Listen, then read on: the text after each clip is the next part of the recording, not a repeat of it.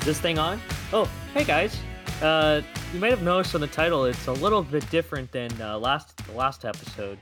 And you probably remember, if you listened to it, that we were ending season one and starting season two, and here we are, season one of season two. It's been quite the journey through the first 50 episodes. So hopefully, should be fun rest of the way for season two, even though it hasn't even started yet. Mm-hmm.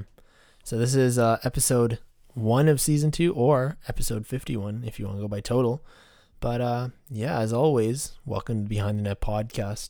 I'm Matthew, and with me is Michael, the other co-host of this lovely show that you're listening to. Thank you, as always, for listening. If you are still listening to us, I mean, people who doesn't want to listen to us? We have some great content, and we got a great episode for you today. As I'm sure you saw by the title. We'll just get to that in a little bit, but first, I want to just talk about the fact that why we're actually doing this. It's really simple. It's just to give us an extra bit of motivation. Not that we needed it, but also just it was kind of fitting because the Raptors were about to start their preseason tomorrow, actually, against the Charlotte Hornets. So I felt it was kind of fitting that we start anew with a new season, unlike the Jays, who haven't made a single signing yet. we're still waiting on the Jays, and we're still waiting on the NHL to have their stuff together. There you go, yeah. But yeah, I mean, this is going to be a Raptors episode, as you saw in the title. We have Chris Walder joining us, a great guy, great writer, and really, he has a really great podcast, which this week you guys definitely want to check out. You'll hear a bit more about it in our interview, but look forward to that. But yeah, the Raptors start their preseason tomorrow against the Charlotte Hornets. Are you excited, Michael? Because I, for one, am very excited. It's the same excitement that I felt when the Raptors played just before their first preseason scrimmage game against, I believe it was the Rockets back in late August. It was just finally something to watch on TV because it'd been so long since there had been live sports on. And the Blue Jays had been back at that time, but baseball is one of those sports you don't really watch every single day, and it's okay if you miss a couple of games. So just when the Raptors came back, I tuned into that, even though the game ultimately did not matter. So I feel this same excitement for this preseason game.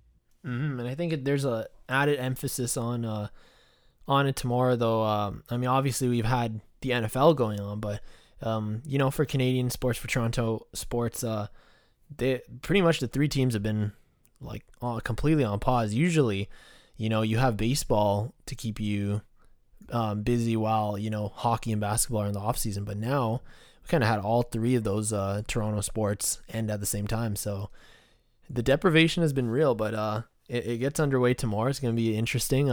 LaMelo Ball and the Hornets, of course, one of my favorite prospects. That's going to be interesting to see.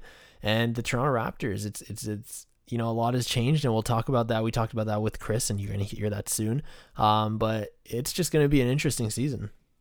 It is, absolutely. And there's a lot of questions heading into the year, especially with a lot of big names going. So a few bench guys are going to get bigger responsibilities. But overall, I think Raptors fans feel the same excitement that they felt last season, even though the difference between last season and this season is that they didn't lose a big name like Kawhi Leonard. Yeah, they lost Serge Ibaka and Marc Gasol, but I feel like with no expectations, I feel like that's going to make for an exciting campaign.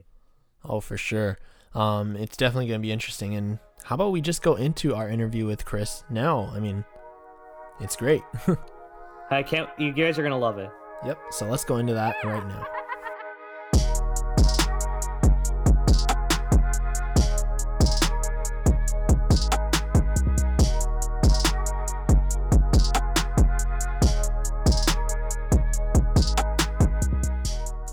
Today we're very pleased to be joined by a very special guest, Chris Walder. Chris is the host of the Walder Sportscast, which can be found on Apple Podcast and Spotify. He has previously also had bylines for Bleacher Report, The Score, and Raptors HQ. Welcome to the show, Chris. How are you tonight? Hey, thanks for having me, guys. I'm just trying to stay safe during this pandemic, safe and healthy, of course, just like you guys. And again, I really appreciate you having me on. Yeah, it's great to have you on, man. I can't wait to have the great discussion about the Raptors, I'm sure. Mm-hmm. For sure. Yeah, thank you for coming on. It's a really exciting thing to have you on here. Of course, great podcast for you that you host. And yeah, I mean, like we said, basketball is literally around the corner. Like literally starts technically tonight. Preseason starts. Raptors start tomorrow. A whole lot to talk about. Before we get into that though, I want to ask you, like, tell me about how your podcast started. I know you started this year. It was just kind of like a side project for me. It was something that I wanted to do for quite a long time. I used to work at the Score, of course, and I didn't have the opportunity to really do outside projects at the time. We had the Score's own podcast, Pound the Rock, which everyone should be listening to, but I wanted to do something on my own. And once I got let go from the Score, unfortunately, and with the coinciding with the pandemic, time freed up. And with the little kick in the bum from some of my friends who wanted to hear me do a podcast, I think the time was right to start recording. So I'm 25 episodes deep. I'm having a lot of fun. I've had a lot of great guests, and I hope to continue it as long as people will continue to listen. Absolutely. 25 episodes is a lot. I know for us, when you get to a certain milestone, you're like, holy crap, I can't believe we've been doing it for so long. In your 25 episodes, is there one that stood out to you so far? There's a couple that stood out. I mean, one of the things about being a podcast host is, especially for someone who has been nervous in the past when interacting with people, I think, shooting your shot on social media to get guests is something that I wasn't accustomed to doing, but I was able to land a couple of guests that I've wanted to sit down and chat with for quite a long time, them being Chuck Swirsky and Jack Armstrong, the voices of the Toronto Raptors that I grew up listening to with such pivotal moments in franchise history. So having the opportunity to kind of talk basketball with them, impact on the Toronto Raptors fan base, all of their famous quotes and some stories that they had to tell, it was such a thrill for me. And, having on people that I've had the chance to work with in the past, some of my former NBA colleagues at the Score, like Joseph Cacharo, John Chick, Chico Nishan, really good guys that I kind of wanted to, spotlight in a bigger sense and have people hear some of their stories as well. So I think about the podcast, having different guests on, different point of views, different opinions means a great deal, because Lord knows no one wants to hear me talk for an hour. So it's all about the guest, and I like making it more about them. Absolutely. When you're mentioning that story about talking to the play-by-play guy, there's always moments when you're interacting with celebrities where you just kind of got to kick yourself. Did that happen to you? We're like, oh my goodness, this person I'm speaking to was the voice of my childhood. Yeah, I certainly had that with Jack Armstrong. I mean, I had some feedback about that episode, and some people told me that I sounded a little bit nervous at the very beginning, but I kind of got my footing eventually, which was good because I didn't want to sound like a fanboy the entire time. But Jack Armstrong, I mean, I used to work game operations for the Toronto Raptors back in the day, a little over a decade ago, and Jack couldn't have distinguished me from a hole in the ground. He wouldn't have known my name, but you know what? Every time he passed me in the hallway, he always greeted me. He always said hello, asked how my day was going. And if you asked him what my name was, I bet you $1 million he couldn't tell you. But for him to, when I reached out to him, he remembered me, which I couldn't believe. And I thought that was such a cool moment because I have such the utmost respect for him. He's such a funny guy, and being able to chat with him, yeah, it was a little surreal. The fanboy in me did come out a little bit, but again, Jack's a great guy. Absolutely. That's I totally amazing. agree. Jack is awesome. That's so awesome. Of course, Jack Armstrong is one of the commentators for the Toronto Raptors. So, and he's been the commentator for a while now. So definitely, it's a starstruck moment for you. I gotta ask you. Also, side note to the listeners, we've been having some technical difficulties. So, guys, do you hear me well here? Absolutely. Great. Out and clear, buddy. Great, it's working now. But my next question is, where do you hope to take the podcast, like content-wise, going forward? I think I've kind of gotten into a rhythm with the format of the podcast. We usually have like a main topic of discussion, 10 or so questions at the start, and then halfway through I switch it up and do a rapid fire. I call it a rapid fire, but it takes like 20 minutes. So that's the last thing it should be called. But I kind of like where that is going. I continue to have different guests as much as possible. I'd like to have some former players on. If you follow me on Twitter at Walder Sports, you know that I've been kind of on Vince Carter's ass to come on my podcast because I think that would be a massive get.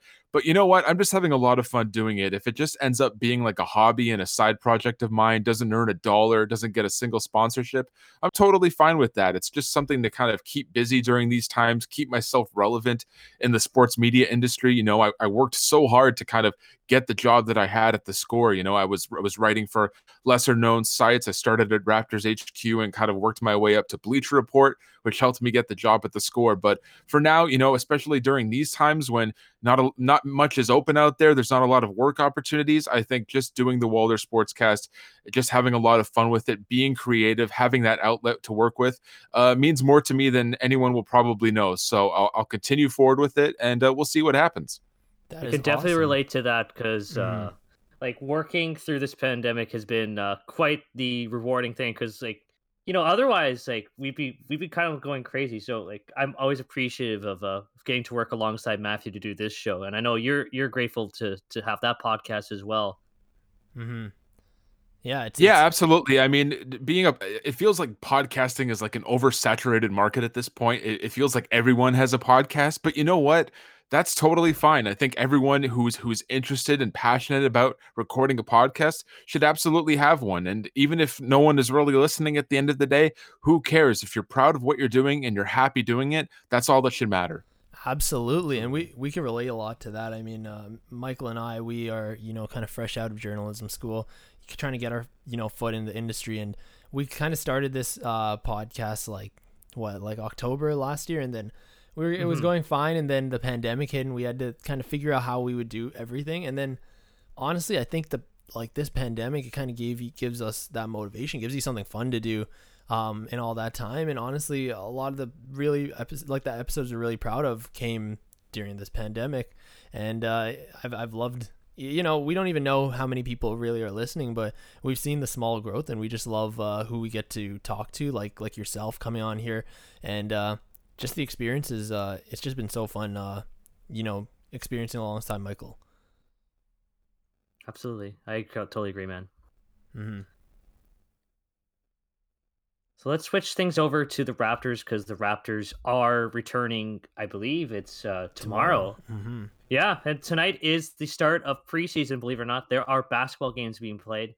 The big story, of course, being Fred VanVleet's re-signing, but that did come at the cost of two big key pieces in Serge Ibaka and Marc Gasol. Chris, I got to ask you, how big of losses do you think they were? Yeah, it was certainly disheartening to see both of them go. I kind of anticipated at least one of them leaving, not both.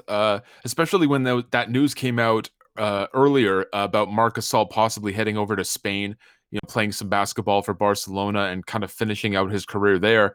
But then him backtracking, or at least those reports being proven false, and him ending up with the Los Angeles Lakers, and of course Serge Ibaka with the Clippers. I think in the moment, seeing the depleted front court depth at the time, not knowing who was going to step into those roles, assuming that Chris Boucher would probably come back, but then ultimately ending up with two guys in Aaron Baines, who's already a cult favorite amongst Toronto Raptors fans, and then Alex Len, two serviceable bodies, but not anyone the caliber of Marc Gasol and Serge Ibaka, at least what they provided for the Raptors offense and defense.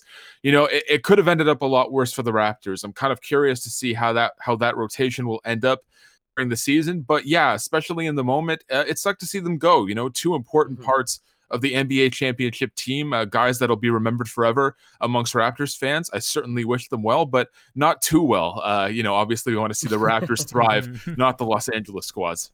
Of course. And you kind of already mentioned it, the new pieces that the Raptors picked up in, Alex Len, obviously Aaron Baines. Who are you most excited to see become a Raptor and play this season? Well, if the Baines fan club Twitter account has done anything, it's gotten me on the Aaron Baines bandwagon, a guy I didn't really pay much attention to prior to him coming to the Raptors. I know I just kind of remembered him for his beard and being a bruising body who could throw his weight around, but this is a guy who can stretch the floor, hit the occasional three-point shot, and I watched some highlight packages on him, and you know what? He's a guy that can fill in that 5 spot pretty flawlessly for the Toronto Raptors. I mean, the rest of the lineup stays intact with VanVleet, Lowry, Anunoby, and Siakam. That's going to be the bread and butter of the Raptors offense. But having a guy like Aaron Baines fit, give him 20, 25 minutes a night, see what he can provide. The other two guys, like Alex Len, of course, a rare lottery pick for the Raptors.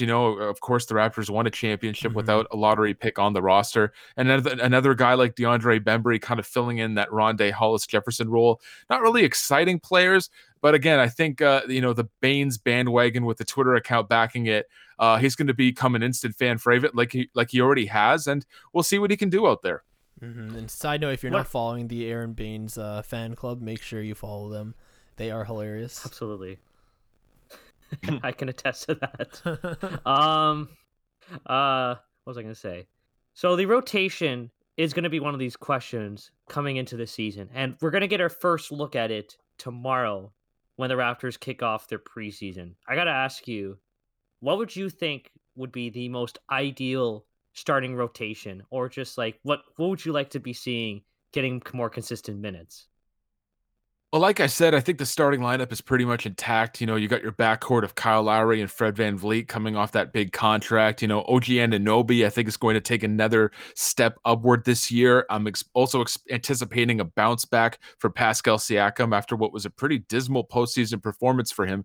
But, a lot came into play for that. Obviously, the layoff that they had and being in the bubble took an emotional toll on him. But I expect him to be, back at that all-star caliber level like we all kind of expect. And then Aaron Baines at the 5 spot as well. As far as the bench goes, I think the Raptors are trying to figure that out as they go right now. Norman Powell is certainly penciled in as the 6th man, still a very important piece for the rotation. But after that, it's just question mark after question mark.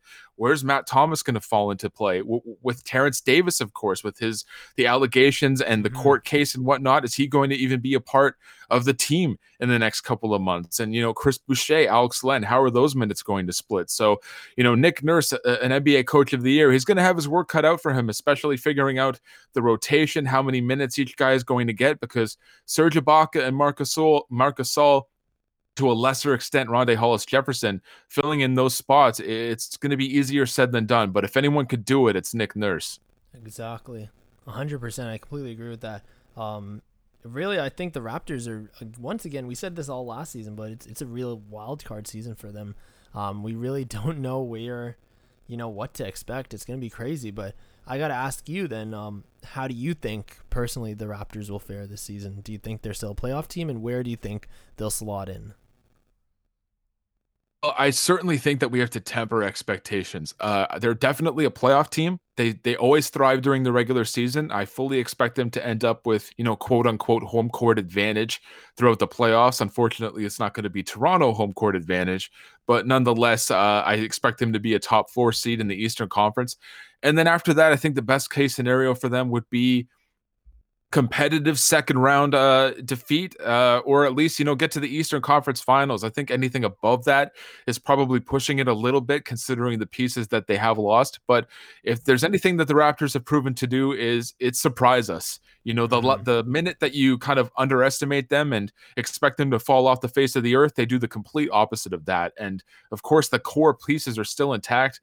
As long as Kyle Lowry's around, he ain't going down without a fight. So the Raptors are still going to be in the thick of things, but they're definitely not a championship contender. I mean, you bring up the fact that he's going to be starting the season in Tampa, and I think that's one thing that fans are not thinking about. It's just how much of a home court advantage the Raptors had when they were in Toronto. You're not going to get that exact same experience when you're playing in Tampa. Never mind that, but also with no fans. I have to ask you, I know they experienced this in the bubble, but how much did that is this going to affect their play, or even if it is, and how much do you think the players are going to be looking forward to being able to play in Toronto if they can this year? Yeah, it's weird because we don't necessarily know when this pandemic is going to reach its kind of, climax at this point. Obviously, we see the news coming in of the vaccine coming through, and hopefully this season is going to be a one and done of this whole experiment of not having fans or whatnot. Of course, safety first for not just the players and the personnel, but the fans, keeping them away for the time being. But like you said, I mean, Toronto has a distinct home court advantage. Just think of Jurassic Park outside sometimes during the regular season, mostly during the playoffs. But the fandom here in Toronto is just so intense. It does a number for the Raptors, motivation and wanting to do it for the city and the country. But now it's not just the Raptors, every team in the association is going to be at a disadvantage in a sense. We don't know this point how many fans are going to be allowed for certain teams in certain parts of the country. But for the Raptors, if anything, going through that bubble, not having fans, it kind of prepared them mentally to deal with this upcoming season, this 72 game campaign. It's going to be hard. Obviously you would like that enthusiasm in the building, that crowd noise. I assume they're going to continue to filter it in just to create an ambiance for the players and the broadcast especially. But at this point, it's just kind of the belly of the beast. It's the way things are. And the sooner they get used to it, the better. I completely agree. Absolutely. For sure. I want to go back to when you were talking about the starting lineup and of course your own your own expectations for the team. You mentioned Pascal Siakam specifically, and you think he could bounce back.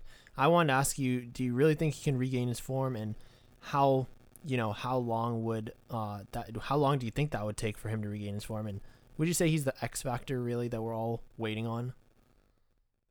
I wouldn't even say he's the X factor. I just think he's the guy right now. He's the number one.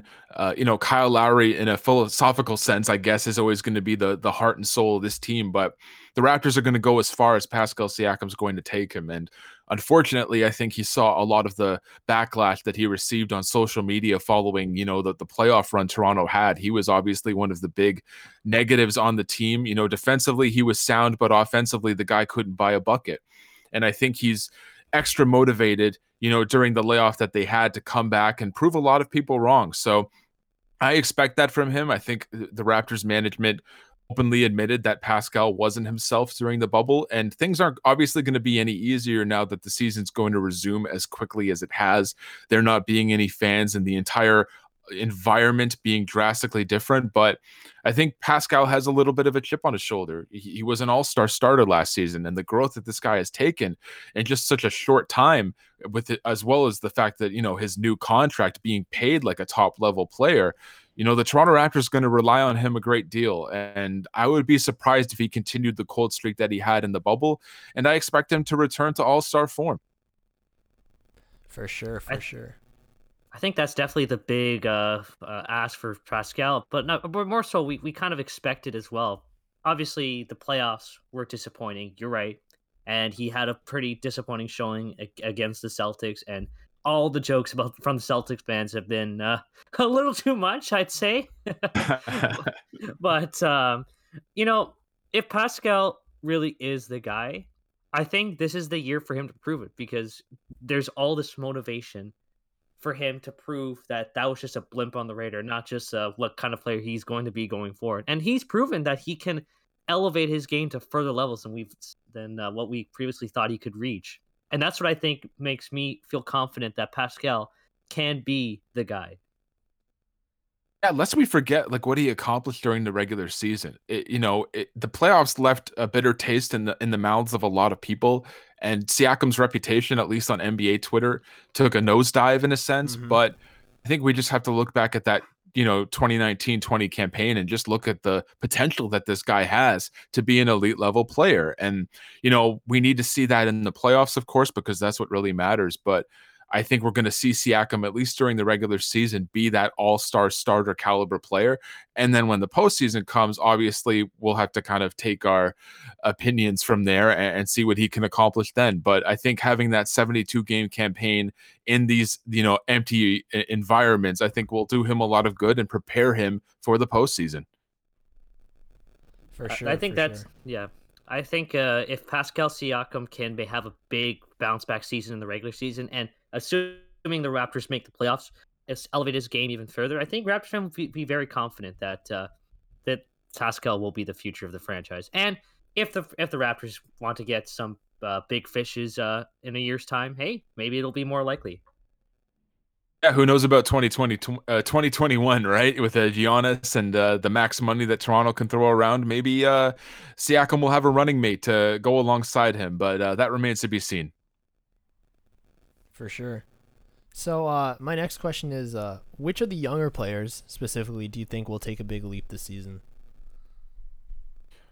Well, I mean, I was optimistic about Terrence Davis, but that's all up in the air at this point. I was expecting, a very strong sophomore campaign, but again, with all of the allegations and the court case for him, if he's going to be a part of the Toronto Raptors, I hope the franchise does its due diligence. And if he is proven guilty of those allegations, then they do what's necessary at that point. But as far as the rest of the roster, I expect he's not one of the younger players on the team, but I think Matt Thomas is going to have a big year for the Raptors. As someone who can especially light it up from 3-point range. That's kind of his biggest strength, and the energy he provided at certain points. I think a lot of people kind of underestimated the fact that this is a guy who can get around the court fairly easily, and he has to be accounted for at all times. You certainly can't leave a streaky shooter like Matt Thomas open on the perimeter. So, and now with those kind of gaps in the 7, 8, 9 spot in the rotation, there's no reason to think that Matt Thomas can't step in and give the Raptors some strong minutes.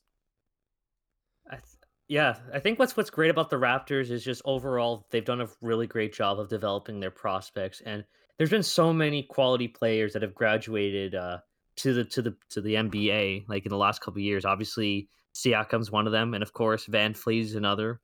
And just the fact that we're even having this conversation, there's just so many quality players that could just break out at any point. It's encouraging. The Raptors have built a great program, and you're right. Matt Thomas would be someone I'd love to see make a big step because I really am high on him. For sure. I was gonna ask, do you think there are any Raptors though that you think might make a leap like Pascal Siakam did 2 seasons ago? One where it's a big leap. Yeah, that's a big ask. I mean, the way Pascal Siakam has kind of developed. I mean, in a perfect world, yeah, everyone the Raptors develops, you'd think would be an all-star at some point. I think the best case scenario is OG Anunoby kind of puts himself into those all defensive team, categories, or maybe even like a sleeper pick for defensive player of the year. But we've kind of take for granted what's happened with Siakam. And that's why it was so difficult watching people kind of turn on him the way that they did in the playoffs. I mean, it wasn't too long ago where this guy was like at the end of the bench, barely playing any minutes. And now he's the number one option on the team, albeit on a team that kind of works on the sum of its parts, not just on one guy, but he's certainly being paid that way. But, the development that guy has shown is just unbelievable. And I kind of see that in a way with OG Anunoby. I don't think he's going to reach the heights that Siakam has had, but he's such a vital part of this team that, if he continues on the trajectory that he is, he'll be just fine. So if anyone's taking that leap, it's Anunoby, but kind of temper expectations in a way. For sure. Speaking of big leaps, we were kind of alluding to it earlier, but we it's hard to argue that there's few sports topics in this city that are more pressing than whether or not Giannis takes his talents to Toronto. So I know you've been asked this question a million times, or at least you've heard this question asked a million times, but as it stands on December 11th, 2020, do the Raptors have a legitimate shot at getting Giannis? Well, as long as he doesn't sign that supermax, they certainly have a legitimate shot. I think a lot of people have made that correlation with Giannis and Masai Ujiri, that the relationship and the history that they have. But I think there's a lot of other teams in play as well. I think the Dallas Mavericks have a legitimate shot. If you want to pair Giannis with Luka Doncic and Kristaps Porzingis, that's certainly enticing. I think Giannis has the connection to the Miami Heat as well. They're going to be in the running. So it's not like if he decides not to go to Milwaukee, it's like Toronto or bust. This guy certainly has his options. He's the 2-time reigning MVP, one of the top players in the entire association. In a perfect world, sure, yeah, who wouldn't want a guy like that to come to Toronto? I think, Kawhi Leonard spoiled us. When you have that superstar on your roster and see the heights that you can reach, the Raptors, the one year that they had him getting to the finals, winning the NBA championship, kind of get starstruck with Giannis, and you think that that's the end all be all for this team. Yeah, I'm crossing my fingers, I'm crossing my toes, I'm following Twitter constantly, seeing if he, doesn't sign that supermax, and hopefully heading into the summer, the Raptors are in the thick of it. But I'm not putting all of my eggs into that one basket. I don't think it's the end of the world if he doesn't come here. I agree. I definitely just think, Masai has his plan. I think he has his backups. If we know they kind of are putting their eggs in one basket with Giannis, but I think he has a backup plan. We just don't know it. He's going to sign us 3, he's going to put some jerseys on us. Have us run the point, New front court. I'm just getting some off the bench rotation minutes, just shooting corner threes and bricking all of them. Hey, the way they I could be the develop talent, mascot. who's to say that they can't make us all stars? There Just you right go. through their development system. Awesome. My next question is regarding. I'm pretty sure you've seen it. I mean, everyone's seen it. ESPN put out a list of the top 100 NBA players going into the next season. You've seen it, right? Yes. Of course. And first, I want to ask before we get into the disrespect.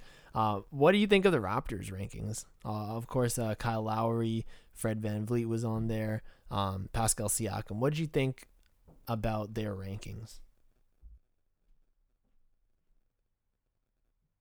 I mean, truth be told, I try not to look too much into those NBA rankings because I think it's all subjective. It's the opinion of one or two people at the end of the day. But it's ironic because actually the next podcast that I'm recording on Sunday is going to be solely about that. So I'm giving it the attention that I don't necessarily want to. But it's a fun talking point anyway. And for the Raptors, I remember I think Fred VanVleet was 40th, Kyle Lowry 30th, and Pascal Siakam 24th. And obviously, I kind of expected Siakam's number to take a little bit of a hit after the playoffs, but Kyle Lowry, Fred VanVleet, they're exactly where I expected them to be. I think, looking back at Kyle Lowry's history on that list, I mean, he dropped several spots after winning the championship. So nothing surprised me anymore about where Kyle Lowry fell. I would have put him in the high 20 range, maybe even the low teens, but at the end of the day, I think players kind of look at those numbers and use it as motivation. I think that's going to ring true for a guy like DeMar DeRozan, who was horribly shafted. I mean, the guy was ranked 82nd in the league, maybe 30 or so spots behind a guy like Tyler Hero, for crying out loud. For the Raptors, I'm not looking too much into it. The spots are what they are. I think some guys should be a little bit offended, like a DeRozan, but at the end of the day, it's just, like I said, it's one or two people's opinion. But again, spoiler alert for my next episode of the Walder Sportscast, because that's what I'm talking about. Tune in for the next episode for sure.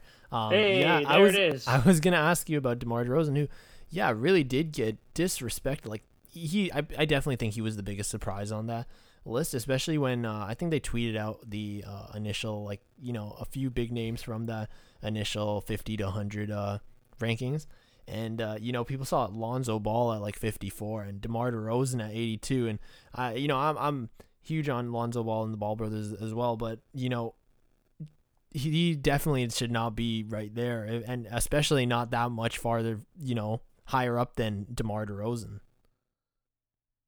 Yeah, I'm looking at his stats right now. The guy averaged 22.1 points, near 5.5 rebounds and 5.5 assists per game.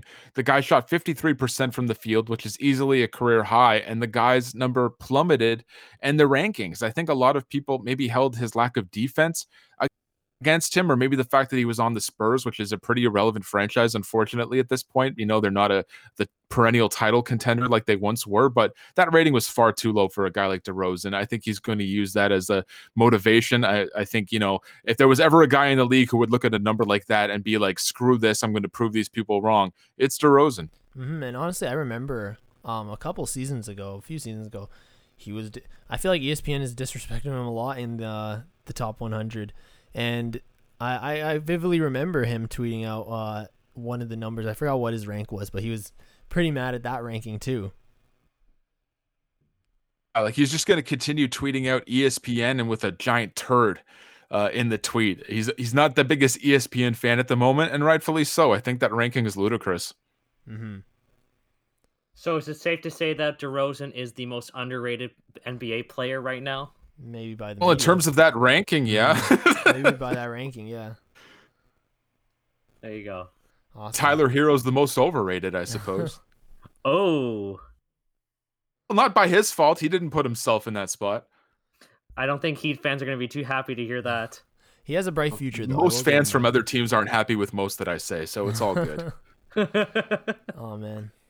All right. Unless you're a part of Raptors Twitter, you're probably sick of my tweets anyway. So if I piss off a few Heat fans, it's all good.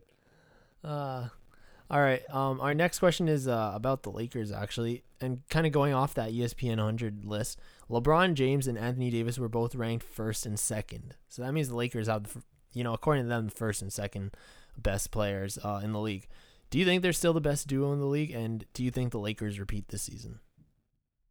Well, they're easily the best duo in the in the association. I mean, they just won the freaking championship, for crying out loud. If you ever needed proof in the pudding that they're number 1 and 2 in the league, it's evident right there. They have the Larry O'Brien trophy, and I think they're certainly the favorites to repeat this year. I can't think of another duo. I would have given, Kawhi Leonard and Paul George a shot if they didn't blow that 3-1 lead against the Denver Nuggets, and I would have loved to have seen them in the Western Conference Finals against the Lakers and let them duke it out, but we didn't even get that. This offseason was a big one for them, and I personally think that they didn't have a great offseason, just compared to the fact that the Lakers had an even better one. So, as it stands right now, can the Clippers challenge the Lakers for LA dominance, or is, like you said, still the Lakers' the crown to lose? Yeah, I mean, the Lakers are in the number 1 spot for a reason. I think the Clippers have a lot of redemption, a lot of redeeming that they need to do. That was a very pitiful performance, especially in Game 7 against Denver. I think Kawhi and Paul George have a lot to prove. You look at some of the ESPN hosts, like a Max Kellerman, for example, who was ready to anoint Kawhi the number 1 player in the world, and then LeBron shut that down pretty much immediately. Mm-hmm. So, and again, with the contracts, Paul George has signed his extension, but Kawhi Leonard's future is up in the air. We don't know if he's going to stick around, especially if the Clippers fall short again. But the Lakers are number 1 for a reason. And I think the Clippers are going to have to kind of step up to the plate and see if they can knock them off their pedestal. But right now, with the moves that the Lakers made and the moves that the Clippers didn't make, it's hard to imagine that playing out. Mm-hmm. Yeah, it's definitely going to be interesting. Yeah. So we're going to wrap up the interview here very soon. I have a side question, Chris. We like to talk about video games a lot on this podcast, and I noticed you tweet about Kingdom Hearts, which is easily probably my favorite video game of all time. Are you a big fan of that? I love Kingdom Hearts because I'm a massive Disney fan. My fiance and I have a big history with Disney. Her family used to go to Disney World like basically multiple times a year, and we're actually trying to get our wedding to take place at like Disney Springs, like at a nearby restaurant, but that remains to be seen with the pandemic. But yeah, I love Kingdom Hearts, love all the Disney worlds. It's very nostalgic for me. Amazing, love it. That's awesome. We love talking about video games, and yeah, I mean, anytime we could talk about those things, yeah, it's just awesome. And I've been trying to get Michael to hopefully get into that game series sometime soon. I will eventually, once I get a PS5. Oh yeah. Don't we all want that, eh? Oh man, but well, since we're on the subject, why don't you give us your video game recommendation for right now, like besides Kingdom Hearts? Mm-hmm. It's been a while since I've played a lot of games just because I've been so busy. The last game that I played that I really enjoyed was the Final Fantasy VII remake. Oh, I remember playing it back in the day for the PlayStation 1, but seeing the way they revamped the controls and whatnot, and the graphics were gorgeous. The only problem is that it's only like a third or a quarter of the original game. So I'm curious to see, when the next game's going to come out. I'm very impatient. There was a long stretch between Kingdom Hearts 2 and 3, and now I hope not to see that with the next Final Fantasy VII game, because I want to continue that story because it was a lot of fun. And, spoiler alert, Aerith eventually dies, Sephiroth kills her, knocks her out of the picture. But that was a game that I quite enjoyed. I'm not much of a shooter fan, probably because I suck at them. So you're not going to see me playing a lot of Call of Duty or Fortnite or any of those games. But the RPGs, that's where my loyalty lies. Nice. There are some really good RPGs. I honestly need to get back into those because I played a couple. Obviously, the big one is Pokemon because even though people technically sometimes don't even think of it as an RPG, it technically still is. But yeah, I need to get into some RPGs. It's been a while. RPGs are amazing, and I definitely recommend Final Fantasy VII. If anything, yeah, I was getting through that as well, and can't wait for the next part of it. Yeah, the remake's been just amazing, and obviously the original is amazing too. There you go. Mm-hmm. Chris, before we let you go, first of all, thanks you so much for doing this. We really appreciate the time. It's way too early. We don't even know the second half of the NBA schedule yet. But just getting into the season, what's your way too early prediction for the NBA Finals in 2021? I see the Lakers repeating as NBA champions, and I would love to say that it's going to be the Raptors facing off for Larry O.B., but I unfortunately don't see that coming. At this point, you know what? I'm gonna say the Philadelphia 76ers. I had them getting there last year. I think they're gonna make a big move. I think they're gonna move Ben Simmons for James Harden at some point. And even if they don't, I Ooh. think they have the pieces in place to kind of make a deep run. There's not a team in the East that kind of stands out to me, and that was evident by the Miami Heat getting to the NBA Finals. So I'm going with Philly. I don't feel good about it, but whoever gets out of the East, I think the Lakers are going to take them out. It's going to be a very interesting season. There you go, super excited. ladies and gentlemen. There we go. The 76ers are going to lose to the Lakers in probably 5 games. There you go. Yeah, man, it's just going to be we're just so excited for the new season. It's just going to be amazing. But yeah, we will let you go there. Thank you so much again for coming on, Chris, and we really appreciate it. Yeah, thank you so much, man. Yeah, thanks for having me, guys. All the best to you and your podcast. Please stay safe out there, and hope to do this again soon with you guys. Absolutely. Can't wait to have you on again, man. Absolutely. We'd love to have you on again. But yeah, have a great night, man. Thanks again. Cheers.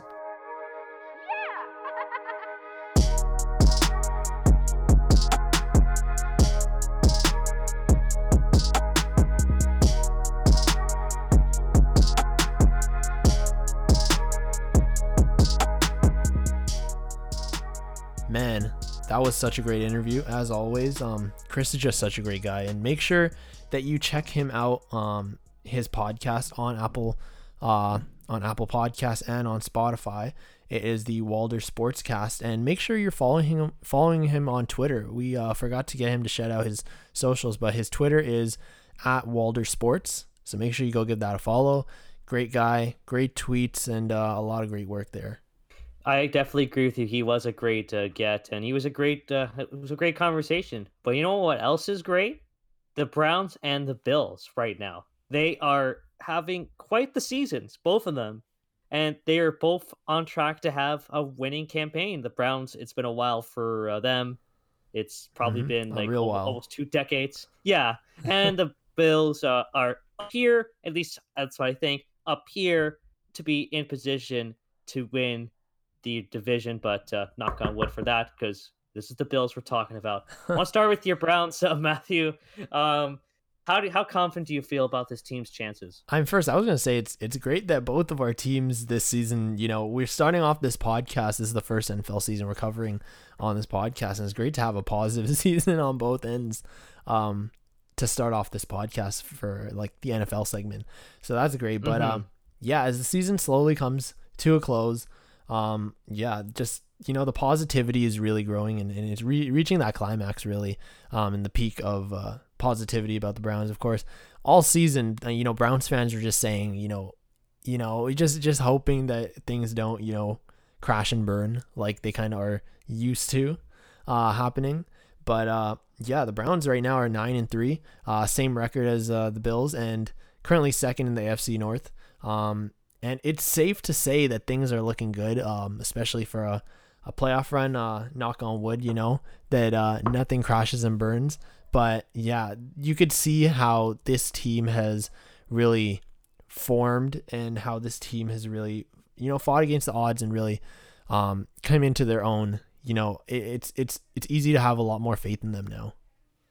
Absolutely. I wouldn't. I'm not afraid to admit that I thought the Browns were done once Odell Beckham Jr. went down with his injury, because he was a big part of their offense. But the fact that he, like the team as a whole, was able to bounce back in a way that they have, and they're now in position to potentially clinch their first playoff spot in almost 2 decades. It's quite the accomplishment, and it just bodes well for this team's chances going forward, especially like what would this team be able to do if Odell's back fully healthy next year? I think it speaks volumes to really how good and just how consistent this team has been. The fact that, when you lose Odell Beckham Jr., obviously the star player, arguably, a top player on the team. And when you lose that, you'd think that the team would just crash and burn, but the fact that they've been, not just surviving, but really excelling even without him means, just wait till he's back and see how that plays out. Absolutely. I mean, the Bills, for me, just to quickly mention it, I'm obviously feeling a little bit better about myself, especially after last night when the Patriots lost to the Rams in a bit of a blowout. But the Dolphins remain a legitimate threat. They continue to defy the odds in spite of the fact that they have a rookie quarterback and Fitzception continue to be a presence there. But this coming weekend is actually a big one for both Cleveland and Buffalo. They're both playing primetime games. The Bills on Sunday Night Football and your Browns on Monday Night Football. I have to say, just from my perspective for a second, this is a big test for Buffalo. If they can win this game, they will have a good opportunity to prove that they can run with the big dogs. And that's something that's been a big question mark this going all year season long. Is Josh Allen led offense capable of going far? If they can beat a legitimate team like the Steelers, they could definitely do that. So what about your Browns playing against the Ravens? Like you said, for the Browns, there's the added layer of fighting for that divisional spot. The Ravens are right below the Browns, so this is an important game. But on top of that, having that primetime slot and really being finally put on the big stage, it's obviously, maybe it'll make them play harder because this is them fighting for that respect that they kind of had to earn. Absolutely. And I think the playoffs will look a lot better when Cleveland's in it. It sucks that it's happening when there's no fans in attendance to watch, but it'll be great. It'll be great for football because a good Cleveland team will help. So be on the lookout for that. And speaking of being on the lookout be on the lookout for the next episode because we are set to wrap things up. So make sure you guys follow us. And tweet us any feedback, message us, whatever, any feedback about the podcast, any questions, things like that. You can follow me and you can tweet me at Matt_Rodrigo_ on Twitter. You can follow me on Twitter at the Leafs IMO. Don't forget about our Twitter, our podcast. It has a Twitter account as well. It's at Behind the Net Pod. And let us know if you want us to continue to talk about other NBA teams or even just the NFL. The season's almost finished. I think it's week 14. Am I wrong? I'll have to double check that actually. It feels like time's been flying. Yeah, there you go. This whole year, but yeah. We'll just see how everything plays out. Things are starting to get going again, of course, with sports, so it's gonna be fun. Absolutely. So with that out of the way, thank you guys for listening. As always, we'll look forward to seeing you for episode 2 of season 2.